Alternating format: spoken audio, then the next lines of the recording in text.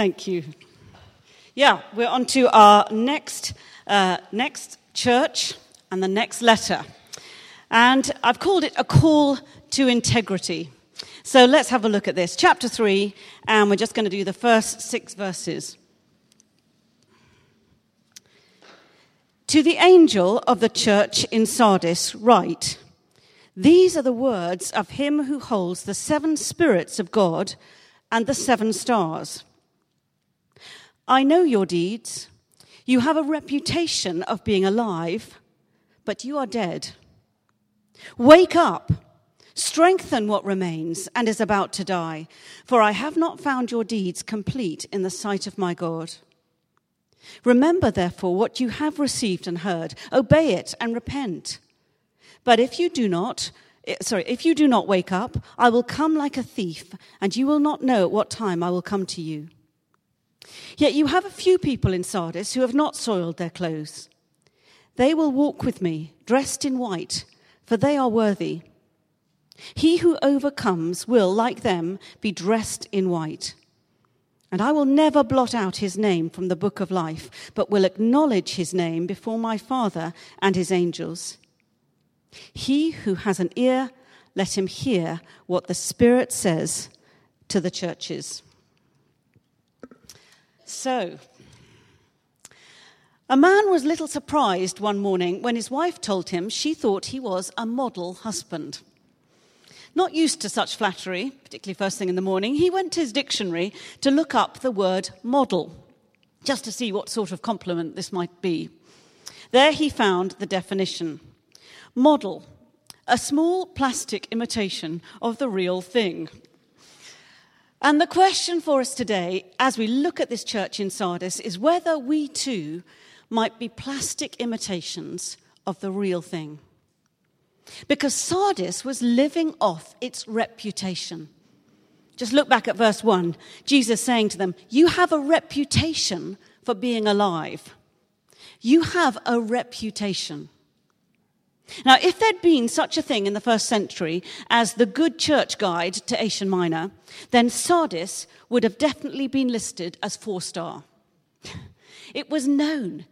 It had a reputation among the other churches in Asia as the liveliest, most thriving congregation. And nobody guessed that Jesus thought different. It's not that the church in Sardis was out to deceive people. They believed their reputation too. They too thought they were a model church, a model of what a church should be. But they'd become a cheap plastic imitation of the real thing. Now, Sardis itself, as a city, was famous. It had been the capital of that area. It had a gold-bearing river running right through it, so it was fabulously wealthy. It was built on the side of sort of massive cliffs, so it was very impressive. But those cliffs had given the people a sort of false sense of security. And they'd become so complacent that we're told, even with the threat of imminent invasion by the Persians way back in 546 BC, they apparently didn't even bother to post watches on the city walls. And King Cyrus and his troops scaled the cliffs under the cover of darkness and captured the whole city. Their reputation had rocked them to sleep. And the church in first century Sardis seems to be heading in the same direction. There's a lack of urgency. They don't realize there's a problem. They've been lulled into complacency. And so the first thing Jesus tells them, in no uncertain terms, is to wake up. Wake up. Wake up, he says. My husband, Paul, and I have rather different approaches to waking up in the morning, which has known to cause just a little bit of tension in our marriage on occasions. He likes to set the alarm clock far earlier than he plans to get up. And he does this so that he can make the most use of a very annoying feature, the snooze button. Whereas I like to have as much sort of proper sleep as possible and be woken up to get up, he loves that sort of state of half sleep in preparation for the thought of getting up. And he has been known actually to hit that aggravating button about 10 times in one morning because there's no rush. Yes, he says, I'm going to get up, but not right now. But when Jesus gave the wake-up call to the dozing church of Sardis, he was looking for an immediate response. This was urgent. It was time to wake up and get moving. No time to hit the snooze button. And we all occasionally need a sharp wake-up call from Jesus, don't we? We can all so easily be lulled into easy or lazy living. And we need to fear the gradual. Because not many Christians wake up one morning and decide to drift away from God. That's not how it happens. Rather, our faith is eroded gradually. A compromise here. A bit of self-justification there. And sin begins to look not only attractive, but also perfectly reasonable. Are we prepared for Jesus to occasionally give us a wake-up call? Or are we constantly hitting the snooze button? Do we think that he only ever speaks to us tenderly, with sort of a mild and gentle and loving tone? Or are we prepared to hear the stronger correction? Because this sleepy church family of Sardis was being given a very sharp wake-up call. Jesus gives them this devastating rebuke in verse 1. I know your deeds, he says. You have a reputation of being alive, but you're dead. You're actually dead. Jesus is putting the spotlight not just on their lack of urgency. It's much more than that. He's putting the spotlight on their lack of integrity. Yes, you have a reputation, he says to them. You may have fooled others, but you can't fool me. Others may think that you're alive and well, but I know that you're actually dead. Not just asleep, but dead. I can see what's really going on in your hearts. There's a disintegration between what appears on the outside and what's going on in the inside.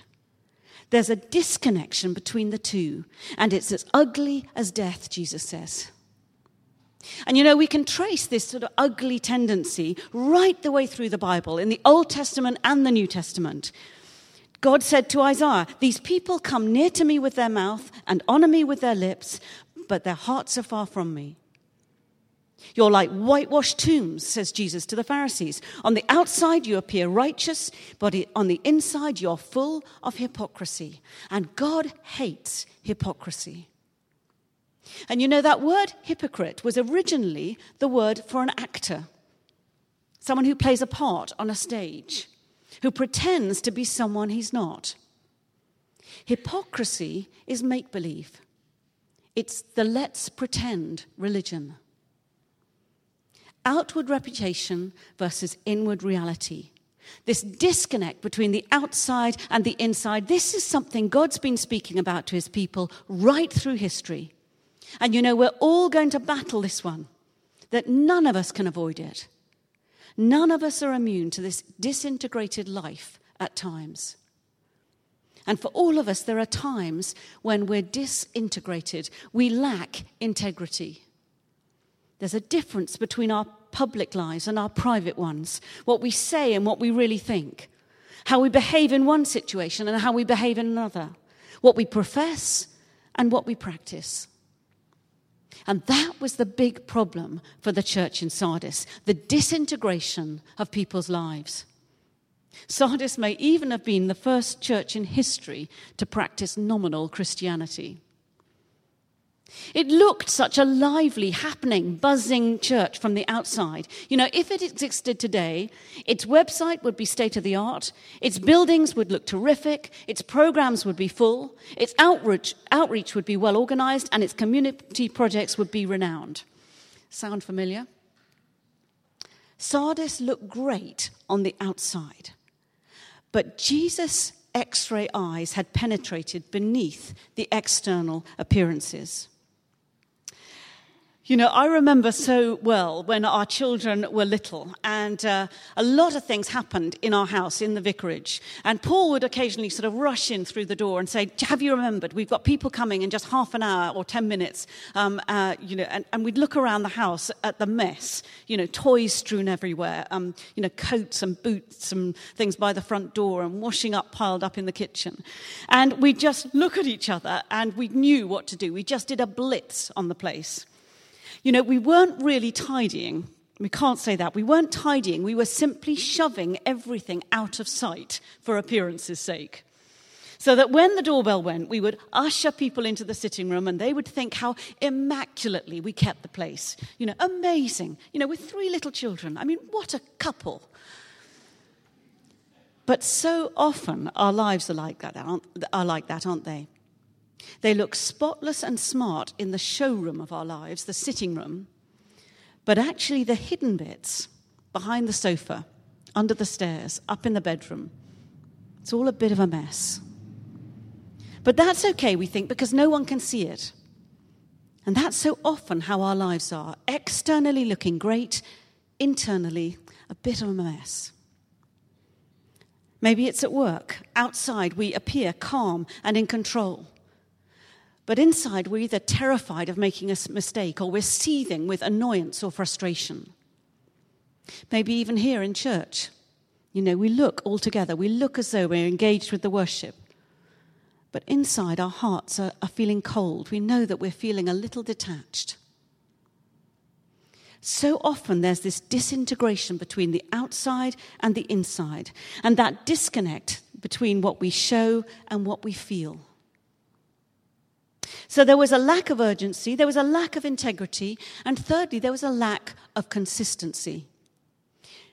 There's just a few people in the church in Sardis, we're told, who haven't soiled their clothes. Verse 4. Only a few who hadn't forgotten Paul's words not to conform to the patterns of the world around them. Because beneath the pious exterior of this respectable congregation, there was apparently secret uncleanness going on, probably sexual immorality. How they appeared on Sundays wasn't how they were the rest of the week. And the challenge for all of us, isn't it, is to lead consistent lives. Consistency between our Sunday face and our weekly face. This is what makes us feel clean. This is what gives us the freedom to be open and honest with God and with others. And I wonder how comfortable many of us would feel if the others sort of sitting around us here could see some of our behavior during the rest of the week, whether it's at home or at work or with our friends or in other situations. We all long to lead consistent lives, don't we? Where there's no shame, no hiding. And I guess if we're honest, every one of us would admit to living some sort of disintegration. There's something of the Sardis church in every one of us. Now that's the problem, but what's the solution?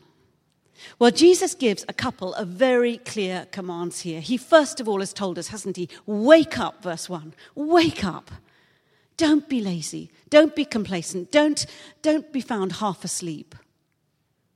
If you're watching things you shouldn't watch, wake up. If you're reading things you shouldn't read, wake up. If you're going places you shouldn't go to, wake up. If you're thinking things you shouldn't be thinking, wake up. If you're speaking in a way you shouldn't be, wake up. And strengthen what remains. That's what it says in verse 2. Strengthen what remains. And this strengthening, we're told, can come from 2 directions, outside and inside. Outside by keeping on hearing God's word and putting it into practice. Verse 3. Remember what you've received and heard. Obey it and repent. In other words, keep receiving. Make sure you put yourself in the way of hearing God's word regularly. Don't get complacent. Don't think you know it all. And keep obeying. Keep obeying. Make sure you're in accountable relationships, whether it's in your home group or prayer partnerships or mentors. Don't get isolated. Because we all need help. We need help from outside of us.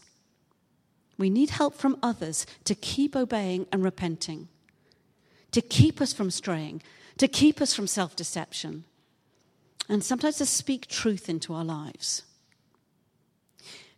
We need help from outside of us, but not just from outside, from inside too, strengthening from the inside. And we've probably noticed, some of us, as we've been doing these different letters in Revelation, that at the beginning of each of these 7 letters, Jesus is described by something that's relevant to the church, to that particular church. And for Sardis here, it's the 7 stars and the 7 spirits of God, verse 1. Now, slightly difficult picture to work out. Even the commentators seem to find it a little bit tricky. But there's no doubt that the 7 spirits must be referring to the Holy Spirit. I mean, what other message does a dead or sleepy church need to hear than the Spirit can come and breathe new life into it? What do we personally need more when we're struggling with disconnection in our lives than to allow the Holy Spirit to work deep inside us to bring wholeness? What else do we need? It's the Holy Spirit. And it's true that until we get to heaven, we're never going to be totally integrated people. There's always going to be something of a disconnect. But Jesus knows our hearts. He knows where we've worked to overcome, where we've tried to stay true to him. And one day, we're told, Jesus will return. And you know, that's not a threat to us as Christians. It's a promise. In fact, Jesus makes 3 promises here. And what he promises is yet again wonderfully appropriate to this church in Sardis. The promises are all about clothes and names. Just look again at verse 3. Look at what Jesus says. He who overcomes will be dressed in white.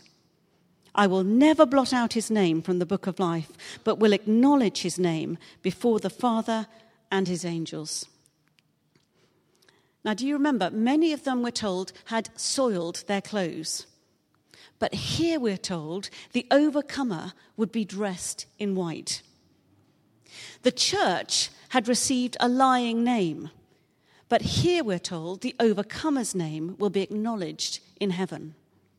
3 promises to the one who overcomes. 3 promises. First of all, we'll be given white clothes. White clothes, white for victory, white for purity. Now, how on earth will we ever be worthy to be dressed like that? How on earth will that happen? Well, the answer is just over the page. Just turn over to chapter 7. Chapter 7, verse 13 and 14. And here we wonderfully find the answer. One of the elders asked me, that's John, one of the elders asked me, these in white robes, who are they? And where did they come from? I answered, Sir, you know. And he said, these are they who have washed their robes and made them white in the blood of the Lamb. Isn't that wonderful? Clothes washed clean, not by our own efforts, but by the blood of the Lamb. Because our worthiness is never going to be enough. Our worthiness isn't our own. It's borrowed from Christ. There's only one way to be saved. There's only one way to go to heaven. There's only one way to overcome. Through the one who is the great overcomer. The one who overcame even sin and death for us. We'll be given white clothes, white robes. And secondly, we will be written in the book of life. The book of life. God keeps, as it were, a register in heaven in which the names of his people are enrolled. And he tells us here that he will never by any means, there's a sort of double negative in the sentence for emphasis, he will never by any means blot out our name. That's such good news. That's the good news. The bad news is that we can be on a church register without being on God's register. And thirdly, we'll be acknowledged by Jesus himself. Jesus promises to remember our name before God. It's at that point that our name, our reputation, will count for something.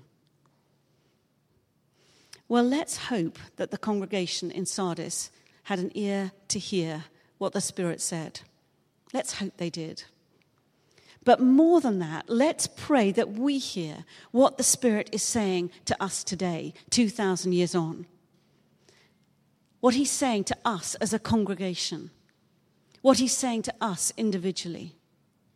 Because this message is as vital for us to hear today as it was for them. And I love St. Mark's. I love it. I love this church. I love what we are. I love what we do. I love who we are. But I would hate it if Jesus had to come and give us such a strong message. But let's each hear what we need to hear. Let's hear what we need to hear as a congregation, but let's each hear what we need to hear as individuals. Because God doesn't say these things simply to make us feel bad, simply to make us feel unworthy. He's able to speak to each of us individually by his Spirit. And by his Holy Spirit, he is able to put the finger on exactly what we need to hear. He's able to put the finger on those things in our lives that need to wake up. Because we can't afford to be lazy, half-asleep Christians. We mustn't be tempted to press the snooze button when God is speaking. We can't afford to live off any reputation that we might have as a church or any experience that we might have had individually. We've got to live in the reality of the present. We can't afford to live disintegrated lives that bring disgrace to his name. We can't afford to live lives that profess one thing and do another. We can't afford to be a cheap plastic imitation of the real thing. And the challenge for us to live fully integrated lives, it's going to be a lifelong one. And we're probably never going to reach it this side of heaven.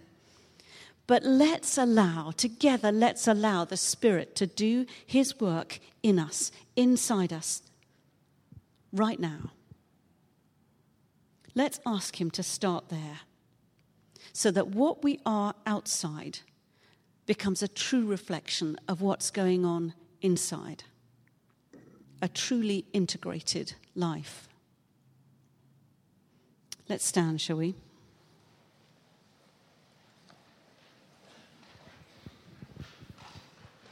And maybe the band would come up.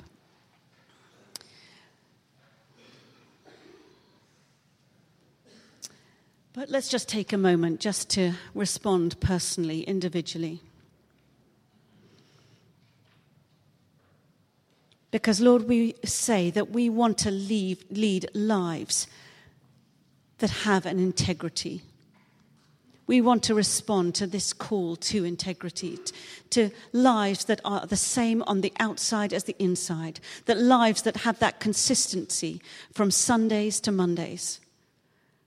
Lives that are not disintegrated or disconnected, but lives that show that you, our God, are in control. And Lord, we're so sorry. We're so sorry when we've allowed ourselves to have different faces. When we've made excuses for ourselves. When we've followed the crowd. When we've allowed other things or other people to dictate. And Lord, we're asking you now to come by your Holy Spirit and just to not to condemn us, but to point out those things where we need to hear your voice again. We need to hear that wake-up call. And we invite you by your Spirit to come and do that, to show us those particular things where we've gone astray, where we've got disconnected.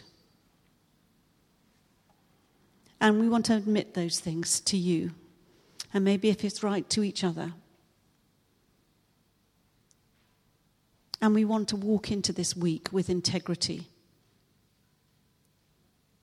We want to walk into this week knowing that we have lives that can be open and honest with you and with others around us. There's nothing to hide,